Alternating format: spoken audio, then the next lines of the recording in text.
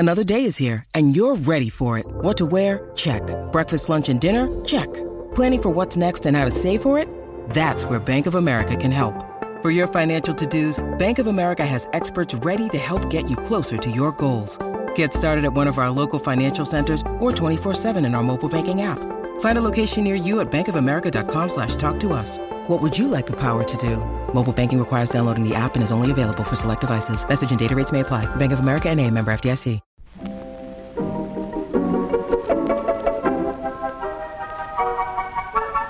Maybe it's just that you don't know how to use social courtesy. Oh, that's old-fashioned. Watch how Lizzie Post and Dan Post-Senning act as host and hostess. They know that courtesy means showing respect, thinking of the other person, real friendliness. Hello! And welcome to Awesome Etiquette, where we explore modern etiquette through the lens of consideration, respect, and honesty.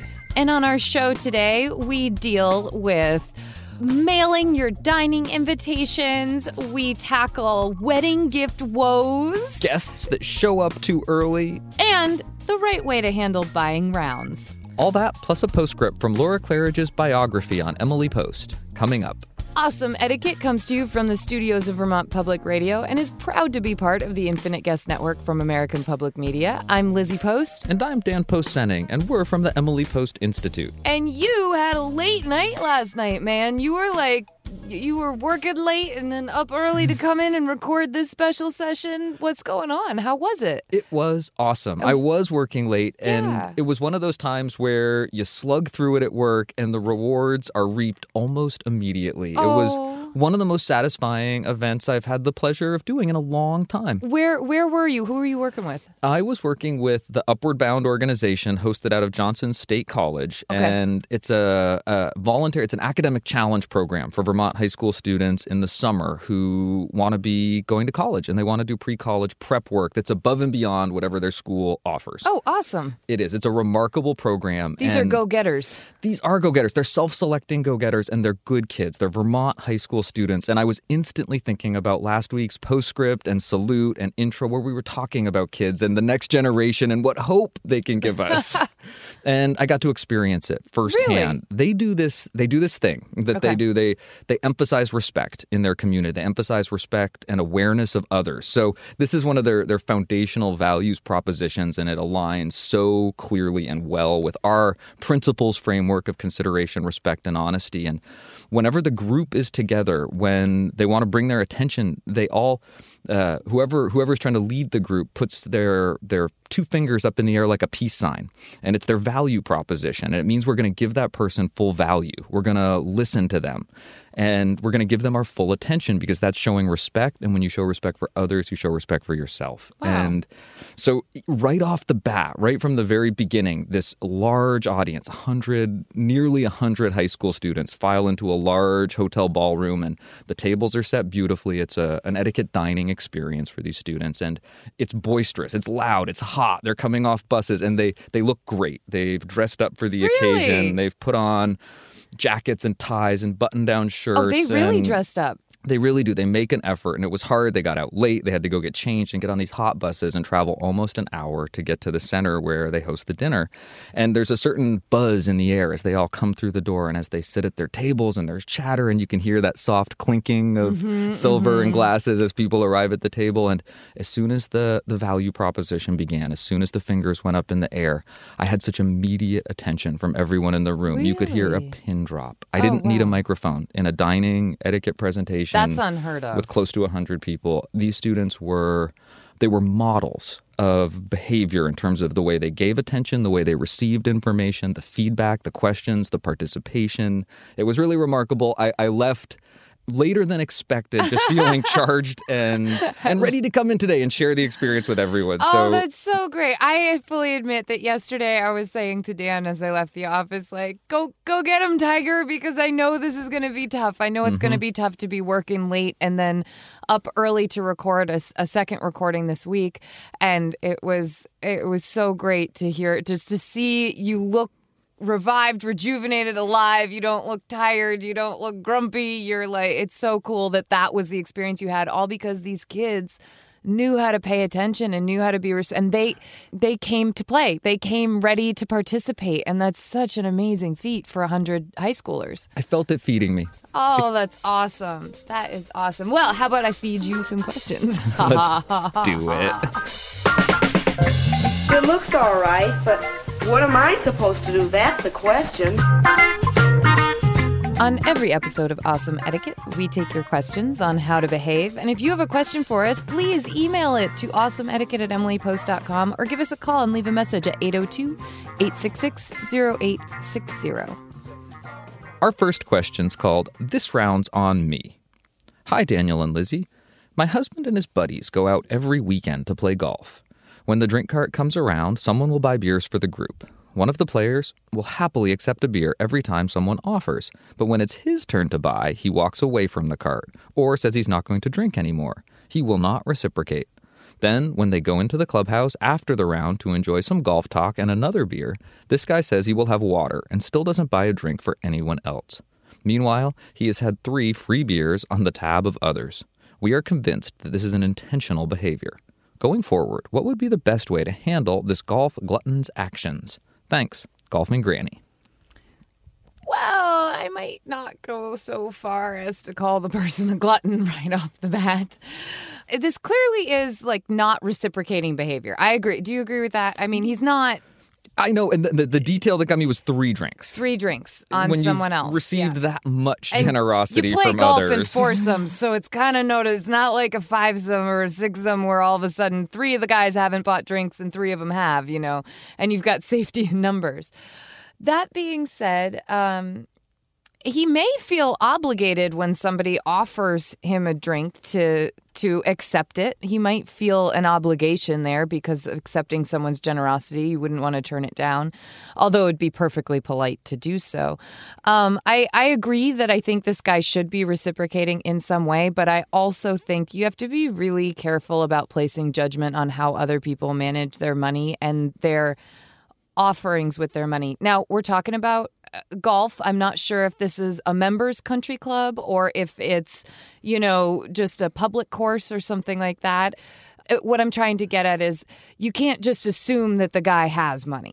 Mm-hmm. Even just because he's a member of even an expensive country club, you don't know how that membership has come about. You don't know what his monthly finances are.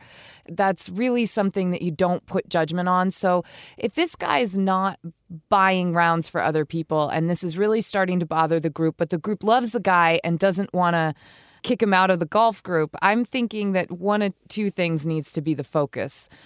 Either you need to stop buying rounds together, which I know is kind of it's a dude thing on the golf course. Like you do it. Like my group of friends were not quite as I'll buy a round for all you and then I'll buy. And the next thing we know, we've all had 6 drinks. It's not the way we kind of operate, but I know that the guys that I golf with all do this. They someone buys a round and then the cart comes around again and someone else, and then at the turn stand, someone else buys a round, and it's very reciprocal. So you could stop buying rounds. That is an option, even though it doesn't really seem to fit the culture. But you could also just not worry about it, too.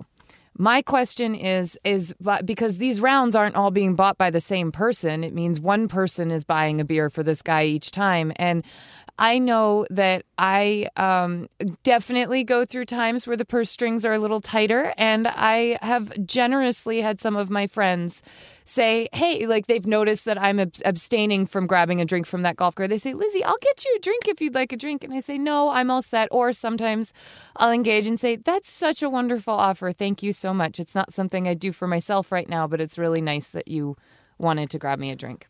I really like that spirit. I'm keying on that word generosity. Yeah. That when someone offers to buy a round or offers to treat someone to a meal, that there is a real generosity that's communicated there. And that's why that gesture can feel so good if you're on the receiving end of it. And that gesture's not there to receive a drink it's not a buy-in for a future drink. It's not. And that's really where I would keep the focus. We often talk about etiquette being more powerful as a tool for self-assessment than it is as a tool for judging others. And if I was the person receiving in this situation, my self-assessment would say, think about ways to reciprocate. And maybe I'm not a drinker. For me, I drink very rarely, and one drink is really my limit. That's as much as I'm going to be comfortable with. If someone's treated to a round, that's about it. But there might be other ways to reciprocate. So that's my etiquette advice for myself as a receiver. But when I'm on the giving end here, or when I'm thinking about it from that perspective, I really like your focus on that generosity. And that's where you want to keep the focus, because that's where you're going to find the heart of your own good etiquette in the situation. So in other words, don't worry so much about the fact that it's not coming back to you. Decide whether it's a generosity you're going to extend in the future or not. Absolutely. Golfing Granny, we hope that helps a little bit and offers a little bit of outside perspective on what I totally understand can be something that starts to feel frustrating and annoying after a while. But mostly, hit 'em long and hit 'em straight. Awesome Etiquette gets support from Storyworth. There are some stories about your mom's life that you truly never get tired of hearing. From hilarious to heartfelt, tear-jerking to plot-twisting, Mom's retelling of the events always brings a bit of joy. Just in time for Mother's Day, we here at Awesome Etiquette found the perfect gift that can capture all of your mom's stories for your family forever. It's called Storyworth. Storyworth helps you preserve precious memories and stories from your mom or a mother figure in your life for years to come. Here's how it works. Each week, Storyworth emails your loved one a thought-provoking question that you get to help pick. What was your first job? Who was your first crush? Storyworth makes the writing process a breeze. All your loved one needs to do is to respond to the email prompt with a story. Long or short, it doesn't matter. I did this with my mom, and it was really, really rewarding. You'll be emailed a copy of your loved one's responses as they're submitted over the course of the year. You'll get to enjoy their retelling of the stories, some you probably already know, or maybe the ones that you're surprised by you haven't heard before. After that year of fun discovery and reminiscing, Storyworth compiles your loved one's stories and photos into a beautiful keepsake hardcover book that you'll be able to share and revisit for generations to come. You can even keep a copy of the book for yourself. Give all the moms in your life a unique, heartfelt gift that you all will cherish for years. Storyworth. Right now, save $10 on your first purchase when you go to storyworth.com/manners. That's Storyworth, STORYWORTH.com/manners. It's manners with an S, to save $10 on your first purchase. And now, back to our show. Our next question is titled, Mom's the Word. Dear Lizzie and Daniel, as my brother's wedding date draws closer, I have a question I could really use your help with. There are 3 women in our lives that we would consider our mothers. I'm assuming she's talking about her and her brother. Our biological mother, who passed away about 10 years ago. Our dad's ex-girlfriend, Kelly, she helped raise us. We lived with her and our dad during our childhood for about 8 years, and she's been there for us our whole adult lives. We call her mom and think of her as a mother. And now our dad's new fiancée, Shelly. We think the world of her and love her as well, but they've only been together for about 3 years. So we have mom who passed, stepmom number 1, who's very much so like a mother. They call her mother. And then we have stepmom number 2, who they love and adore as well, but she's very new to their lives. Background. Last summer, my brother had a get-together where he invited both Kelly, the ex-girlfriend who raised us, and Shelly, the new fiancée. The two had never met before, and Shelly wasn't aware of our relationship with Kelly at all. Needless to say, there was a very awkward encounter when Shelly asked Kelly who she was, to which she replied, "I'm the kid's mother." I'd like to avoid another awkward moment, as the bridal shower and wedding are coming up in the next few weeks, and this means that the two will be at the same event. We love them both very much and want them to be comfortable and have fun at these events. Is there a way I can make things less awkward and have it so my brother and I don't appear to be choosing sides? Amber, thank you for your question. And let's start off by wishing your brother well and congratulations on his coming nuptials. Yay, weddings. It's really nice to have the support of family when you're making those plans. And it's really nice that you're clearly involved in a way that's going to be helpful, that you're really thinking about significant relationships in everyone's lives and how to manage and handle this situation that might develop as well as you possibly can. Well, what I love, this situation, just so you know, Amber, starts out with success because you've got two awesome stepmoms. Like, that's really cool. Like, just in and of itself, like, we're in a good place. We're coming in from a good place. Yeah, in some ways, we should all be so fortunate. Yeah. The point of etiquette here is that usually when someone receives an invitation, their acceptance isn't dependent upon who else is attending. And particularly when it's an invitation to a wedding or a bridal shower, these are really significant events. And someone's going to decide whether or not to go based on their connection to the person who's being honored or whose wedding it is. And that's really where the focus is meant to stay. And that's the point of etiquette that I really want to key on here. It's never your obligation or duty as a host to explain the rest of your guest list to an invitee. And so from there, we can work out and say that it can feel like it would be the considerate thing, the responsible thing to, in this case, warn or talk or prepare someone. But it's not necessary. It's not the primary concern here. The thing that strikes me about this is, sure, that clearly I'm the kid's mother. That's an awkward moment. I mean, the fact that Shelley didn't know who Kelly was, that's definitely an awkward bump. Woo. That was a misstep. My question, though, is, after that, what happened? Is there, are there tons of bad conversation? Oh, I can't believe she didn't know I can't believe your father didn't tell her, or this, that, or the other thing. Is that going on? Or was it, whoops, okay, well, now we know, glad the kids have you in their lives, like kind of a thing. And if it's the latter, then I think you really have nothing to worry about and you have nothing to manage. And frankly, I think you come to these kinds of situations, especially when they're really big life events. So this is a big life event for your brother. Both these women are going to want to be there for him. If there is any bad blood from that first interaction, my guess is they're both mature enough and mom enough to your brother and you that they're just going to put it aside and they're just going to enjoy celebrating during this time, all the family events. And that is the sort of the next level good advice, which is that their life is going to be filled with potential little awkwardnesses, and how we handle those, how we navigate them, we often say on the show, says as much about us as how we handle our successes. And this is a situation where the focus really is going to stay on your brother, and the two hopefully incredible moms in this situation are really going to do their best to keep the focus and attention there where it belongs. So there you have it, Amber. You don't have to do anything differently. I would just make sure that you and your brother spend time with both of these stepmoms in your life during the party. Just make sure that you pay kind of equal attention to them and appreciate them and thank them for coming. Our next question is about early birds who don't get worms. Or, no, they kind of get worms, but they don't get worms. Are worms good or bad? I don't know. Worms. Well, if you're a bird, a worm is good. So these are early birds who get worms, but they're making the host squirm. Let's just read the question. Hi, Lizzie and Dan.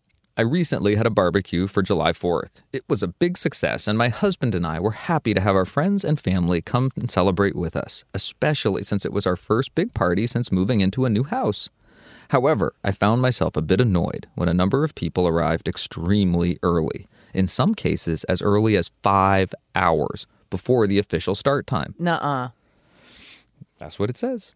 I was still in my house clothes and hadn't gotten ready yet, as I was literally still vacuuming when the first early bird arrived. Not only was it embarrassing to have my guests see me in that state, but it was also extremely distracting, as I had to begin entertaining when I was still in preparation mode. We live in a rural area where there aren't too many distracting activities to send people off to. We love hosting and certainly plan on having more parties and get-togethers in the future, but is there a polite way to indicate to guests to not arrive early? Or how can I deal with such early arrivals without appearing rude or visibly annoyed? Sincerely, prefers punctuality, not prematurity. I like the not prematurity part of that. 5 hours I know, early? right? Pause for a moment. I mean, I understand, like, someone shows up an hour early. They got the time wrong. 6 instead of 7. Whoops. 5 hours early? they must have thought it was an all-day housewarming open house. That's the only interpretation that seems reasonable to me. So, okay, this is where I think I start to hit. I don't know. You tell me whether you think it's practical over polite or whether it's practical and polite. But I would do one of two things. Mm-hmm. First of all, I would let them know. I would say, oh my gosh, the party doesn't start until 5 o'clock. I'm so sorry. I wasn't expecting you right now. I would say something to acknowledge that you are not ready to have guests yet. I think that's perfectly reasonable, particularly with the tone that you just expressed it in, which was surprise and not grievance or annoyance. Okay. So secondly, this is where I would do one of two things, and it would depend on who the guest was. And I would either say something like, I still have to get the house ready and cook the food and take a shower and do the shopping and do everything I have to do. But I would love to set you up by the pool or on the back porch or in the living room or over here or over there. And I can, give you books if you need books or something, find something. We have games, we have anything. But I do, unfortunately, have to keep cleaning and prepping for the party. Would that be all right with you, or does that sound good to you? So that would be one. The other thing I would do, and the thing that I think I'd be more inclined to do because I know my friends would be okay with this, is that I would say, oh my gosh, well, I could so use your help. And I would put them to work helping you get the party ready. Mm-hmm. And at that point, they kind of become co-hosts. And you're like, you guys are here. There's, as she said, we live in a rural area. There's not a lot to do. You can even say, there's not a lot to do, but if you want to help me prep for the party, I would love your help. I would so appreciate it. Remember, these people have just put you out. They have quite literally just broken a rule of etiquette by hours. And I think it's kind of where it's okay to invite them to help and join in rather than make them feel like, oh, well, now she has to entertain us because we're her guests. And I think most people, would fall into that. We would love, what can we do to help you? We didn't realize this would be a problem. What can we do to help? I think both of those answers make a lot of sense to me. The request for help makes sense. As a guest, we talk about the host-guest dance. Be prepared to offer to help, to have that offer be accepted. Yep. Sometimes it's more work to organize someone else's work than it is to do it yourself. So I also think your first answer is an entirely reasonable option. You can, and I liked the language that you used where you excused yourself as a host, acknowledged that there were still some things you needed to do, that you weren't prepared to entertain or host yet. And those, excuse me, I'm sorry, but just I apologize, I'm not prepared at the moment. And just that minor, it doesn't need to be a big deal. You're not falling on your sword. You're really just saying, I'm sorry, I can't give you my full attention right now, even though you're at my door on the day of a party. And it's because I have more guests coming. I need to prepare. I need a certain respect for the other people that are coming requires some things of me. And for me, what I think the difference is know your friends. If your friend is the type of person who yes, did just make a big error in showing up 5 hours early. But if they're the type of person who would feel more aggrieved by being asked to help, set them up. Hey, it's Kaylee Cuoco for Priceline. Ready to go to your happy place for a happy price? Well, why didn't you say so? Just download the Priceline app right now and save up to 60% on hotels. So whether it's Cousin Kevin's Kazoo Concert in Kansas City, go Kevin, or Becky's Bachelorette Bash in Bermuda, you never have to miss a trip ever again. So download the Priceline app today. Your savings are waiting. Go to your happy place for a happy price. Go to your happy price, Priceline. When you need mealtime inspiration, it's worth shopping Kroger, where you'll find over 30,000 mouth-watering choices that excite your inner foodie. And no matter what tasty choice you make, you'll enjoy our everyday low prices, plus extra ways to save, like digital coupons worth over $600 each week. You can also save up to $1 off per gallon at the pump with fuel points. More savings and more inspiring flavors make shopping Kroger worth it every time. Kroger, fresh for everyone. Fuel restrictions apply. Over in not a corner, but, an area of the house that you don't need to clean and get ready and all of that, and see if you can quasi-host them while still excusing yourself to handle the work. There is a way that you're saying, I can't give you the full treatment. I can't give you my tens hosting, but I can put together 2, 3, 4. Yeah. And I can get a place for you to sit in a quiet spot on the porch with a book, or I can put a TV remote in your hand, something that I would jump back to a point of etiquette that came up last night when I was talking to those that wonderful audience of high schoolers, we were talking about prepping for all kinds of important events, dinners or interviews. And when you're really focused on punctuality, on being there on time, sometimes you can start to drift a little early. You can start to be a little over-prepared. Yes. And we were talking about what would be too early. And we're saying punctuality is really important, but more than 5 or 10 minutes early at the most really starts to raise the possibility or potential that you're going to be a burden on your host, that you're going to catch them unprepared or unaware. So it's definitely a concept to embrace punctuality, but you don't necessarily want to overdo it. Well, and remember, punctuality is being on time, not being early and not being late. It's on time. But yeah, I like that this gives you options depending on who the guests are. And you know, I'm going to just, before we conclude here, jump back to the very first thing I said, which is you've just got to assume the reasonableness and the good intention of your guest. I'm going to assume that this was the kind of mistake where someone didn't really think, oh, I've been invited to a party, I can show up 5 hours early. That they must have thought it was an open house. They must have, and I think you have to go there in your head. The first thought can't be, I can't believe these people think that they're entitled to do this, because they probably don't. The vast majority of rude behavior is unintentional. There was probably a mistake on their end. So not pointing that out, not making them feel bad about it, also becomes part of your role as a good host in that moment.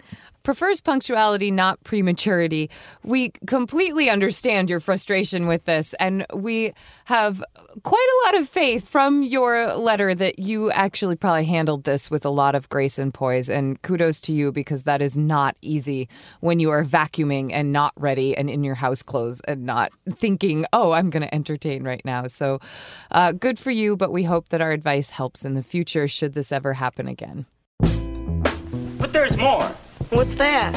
More questions coming up, but first, a word from our sponsor. Here, let's try another trick. Our next question is titled Wedding Gift Woes. I feel like there are probably a lot of questions we've titled that. Hi, Lizzie and Dan. A month after my wedding, a guest who hadn't given us a gift was over at our apartment during a party. She noticed a stack of thank you cards on a desk and complained to my husband that she hadn't gotten one. What do you do when truthfully answering a question brings up someone else's misstep? For the record, I think my husband told her that we hadn't finished the thank yous yet. Best, Claire. Probably actually a good line that he gave her. Yeah, I was just going to say, Claire, I think you're fortunate. Your husband found a benevolent, a kind truth there that worked really well in this situation. And you've definitely identified the heart of good etiquette, which is not pointing out someone else's mistake or faux pas.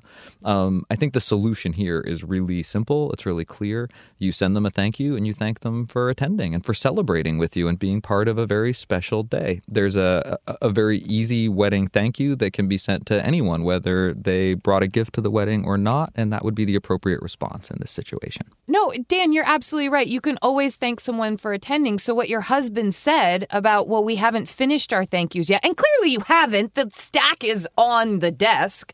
You haven't finished them yet. I think it's perfectly appropriate to say we haven't finished them yet. And then you send her the note that thanks her for attending. And then if she has sent you a gift and somehow it did get lost in the mail, she's going to say, wait a second, why didn't they thank me for the gift? And that might prompt her to say, hey, I was just curious, did you receive that blender that I sent you? And then any awkwardness can kind of bubble up and you can figure out where this missing gift is. Or she can understand that she's receiving a thank you for having attended a wedding, and that's it. So, I think I'm still going to go back this is the guests in this case, guests on this show, showing up 5 hours early, complaining about not having received thank you notes. Who does that? I was going to not notice that part of the question. No, really? Who walks up to a bride and groom? Hey, I haven't received a thank you note yet. Sorry? Okay. Claire, we really hope that this helps and that you find completing the rest of your thank you notes an easy and enjoyable task, and that you aren't questioned about it in the future. Our next question is called The Dining Damsel. Hi, Lizzie and Dan. I just moved into my first solo apartment and would like to invite people to dinner with physical invitations instead of over Facebook, email, or text. I know I enjoy it when I get actual mail and want to share the feeling with my friends. However, it is easier to schedule events with technology than with an invitation. Since I'm inviting very few people, 1 to 3 at a time, and it is more of an open invitation to come visit me sometime during the month when we are both available, I'm not sure how to phrase or write the invitation. I don't want to hem them into a certain time and date without knowing their availability. However, I would also like to know when they are coming and if they have any particular dietary preferences. I have many vegetarian and vegan friends in my circle. Or if they want to bring something to the dinner, or if they have any other concerns. Do you have any recommendations on how to execute this? With all my best regards, the Dining Damsel, a.k.a. Rebecca. Oh, Dining Damsel. I think my first suggestion is going to be that you not send open-ended invites via mail. I think that actually I think an open-ended invite via mail is the kind of thing you send when you're saying, please feel free to come visit us this summer. And then, I like that. Yeah, then someone can come and take you up on the dates. But for a dinner invitation, that's a smaller event, especially as you're indicating with 1 to 3 people. You really want to actually be specific. And I think what you're feeling is the risk you take in being specific via a mode of communication that is slow. And so you're used to being able to just shoot a text, make a phone call, set up a Facebook, invite or event, and you get responses very quickly to those things. And it's very easy to say, oh, we can't do Friday night, but we could do Saturday night. The back and forth happens very quickly. And the next thing you know, you have a date, and that's great. However, the trouble comes when it takes 3 days for that invitation to get somewhere. And then they're thinking, well, do I have to respond by letter, or do I send her a text, or what do I do? So my advice would be bite the bullet and either just send the invite with a date and time and hope that one of these 3 people can make it. Take a chance. Take a chance. You could increase your guest list so that there's more of a chance that you're going to get 4 or 5 guests on the same night if you send it to 10 people. Assume some no's. Right. And then I would say the other thing that you could do is that you could pre-vet them for a night. You could text them and say, hey, thinking of doing a dinner this night. Are you available that week, or are you out of town? And then send the actual invite once you kind of pre-know. And the invite kind of becomes not as special because they don't know it's coming, but it comes and it's it's not a surprise, but it's still special because it's got that quality, that physical quality, and it was sent through the mail. I had one question. I liked all those ideas. Would you give any direction on an RSVP? Would you maybe, if you had an invitation that you sent through the mail, if you said RSVP but then included a phone number or a text direction, you might accelerate that communication turnaround a little bit. Well, absolutely. And that dinner invitation, of course, has an RSVP on it. So it's easy to say, please RSVP by XYZ date. And this gives us a real opportunity to emphasize the importance of the timely RSVP, whatever the mode or medium of communication, but particularly when you're talking about something like snail mail, which I know we call snail mail, but it's not really that slow. If you mail it's a couple days. In a town, it's going to be there in a couple days. Exactly. Dining Damsel, Lizzie and I are both so encouraged by your regard for old school communication, the significance of a handwritten note or letter or invitation, and also your desire to be a good host and to bring people together in your new space. We know that these dinners are going to be a smashing success with how much you're thinking about them ahead of time. Best of luck. Keep it up. Let us know how it goes.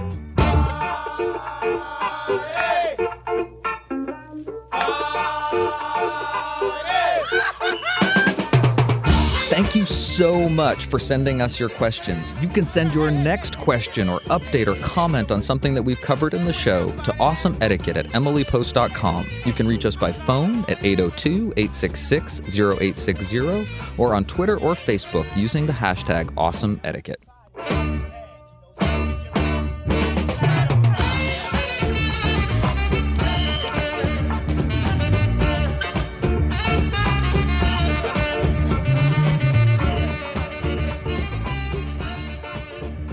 It's time for our postscript segment, and today Lizzie's going to share a little something from the introduction of Emily Post's bio by Laura Claridge. I love this bio because it was done independently, so our family actually wasn't a part of it. We were, of course, interviewed at times for it, but this is independent, and I love the fact that it is.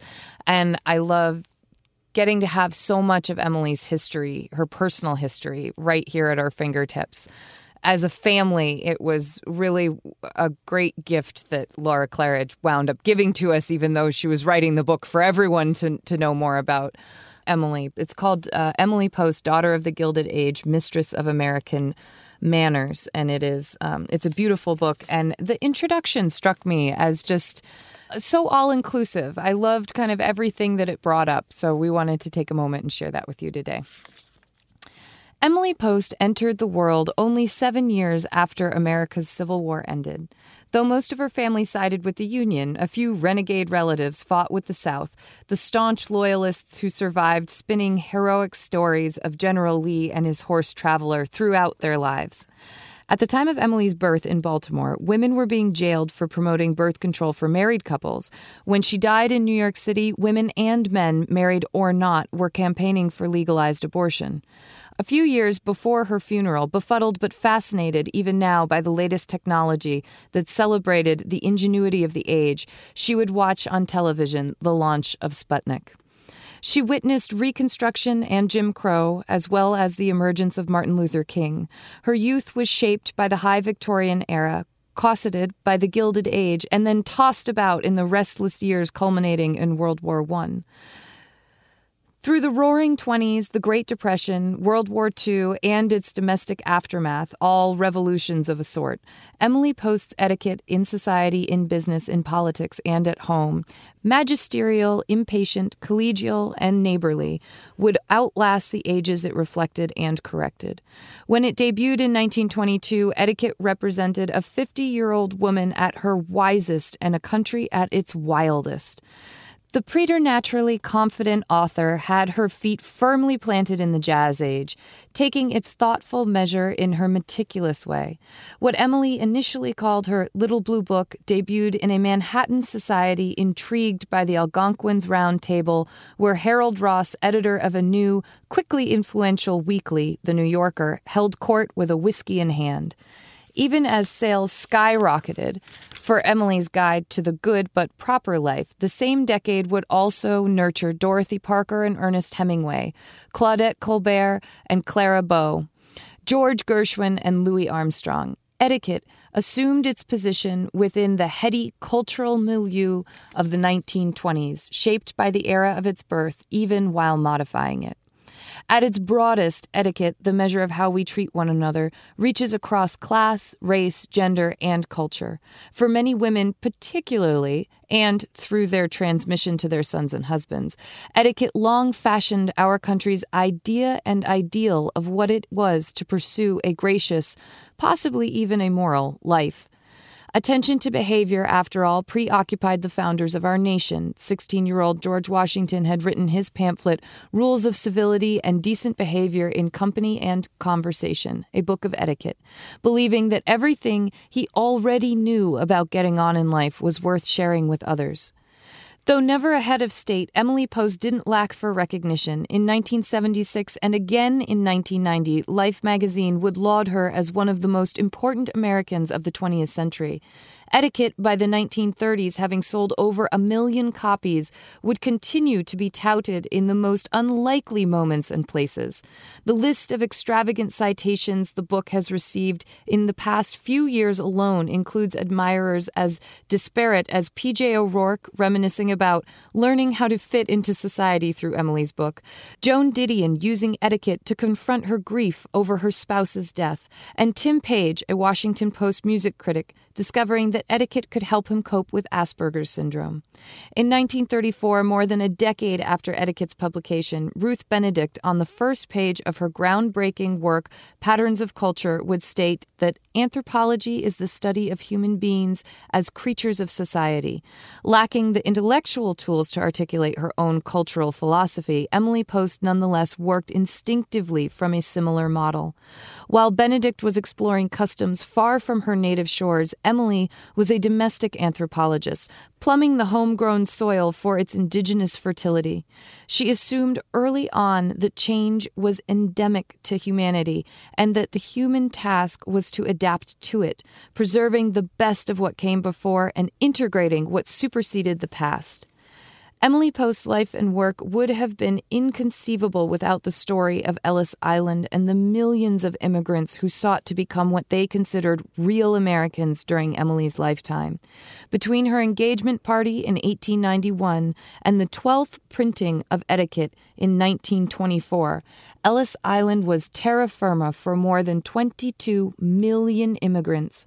As a little girl, she was granted a singular privilege. While a family friend constructed its base, the Statue of Liberty functioned as her personal dollhouse, allowing the child to play inside its hollow core for weeks.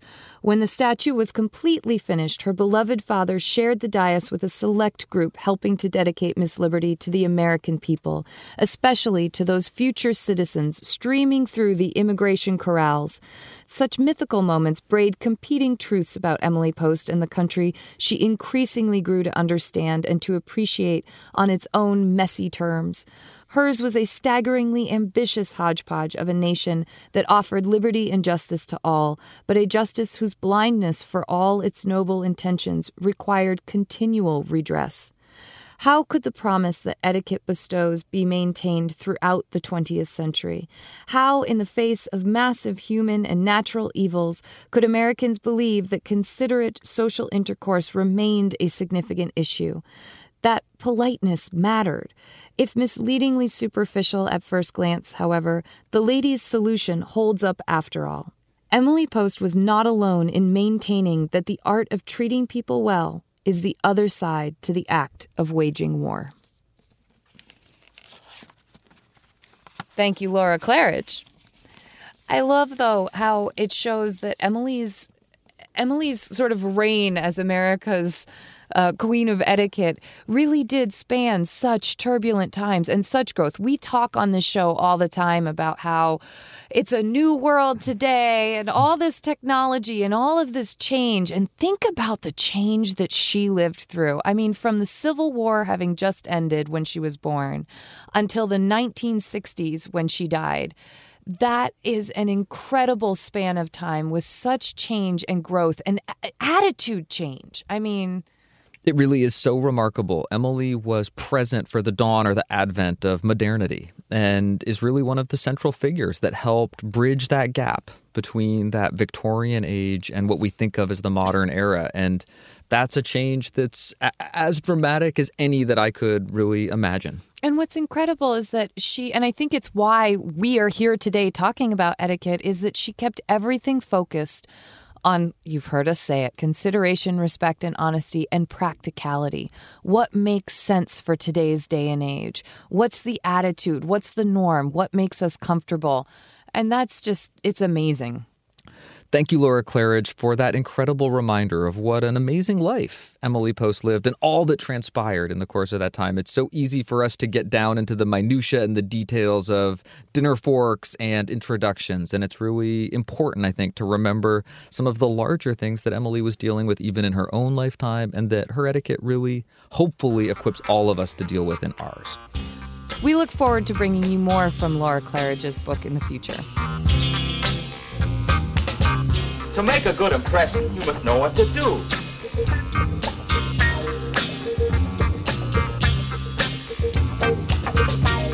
Each week, we like to end with a listener salute to good etiquette. Today, we have Amanda, who wants to salute some exceptional service. Hi, Lizzie and Dan. My name's Amanda Darby, and I have an etiquette salute. I was out this weekend for dinner with my boyfriend, and the drink I ordered was kind of a dealer's choice thing where you got to pick the alcohol you wanted as well as 2 different flavors, and the bartender could just make something up. And I said I wanted rum with strawberry and mint. And what the waiter brought me was rum with blood orange and cardamom. And he said, you know, the bartender improvised because he didn't have the flavors you wanted. And I was like, okay, you know, I'll try this. This is interesting sounding. And I did not find it to my liking. And I let the waiter know. And he was so gracious about it. He took it right back. He said he understood, and the bar should have checked with him before they made me this drink that I had ordered. He was just very polite and very understanding. And at the end of the meal, that drink was still on our bill. which he noticed, and he was like, oh, I'm so sorry, I meant to take that off. Let me get that taken care of for you. I always feel kind of awkward about sending things back in a restaurant, but the way that he handled it just made me feel very comfortable and at home in the restaurant. I don't know if he listens to this, but if he does, I want to say that we really appreciated it. Amanda, we are so glad that, A, you had the confidence to send something back and that is an okay thing to do, especially when it really wasn't something to your liking, but that it also was such an easy thing for the restaurant to accept, that you weren't given any trouble over it or any hassle over it or even the hint of a sigh or something. It's so nice when people can truly be genuinely accommodating. That service with a smile means so much. You hear that? She says you're not as rude as you used to be. What do you know? That's our show for today. Thank you for listening. And thank you to everyone who sent us something. You can send your questions or comments or salutes to awesomeetiquette@emilypost.com, or you can leave us a message on our voicemail, 802-866-0860. On Twitter, I'm at Lizzie A. Post. And I'm at Daniel_Post. On Facebook, we are Awesome Etiquette and the Emily Post Institute. Help us out. Subscribe on iTunes. And please, if you feel inspired, leave us a review. Our theme music was composed and performed by Bob Wagner, and our show is produced by Hans Buetow.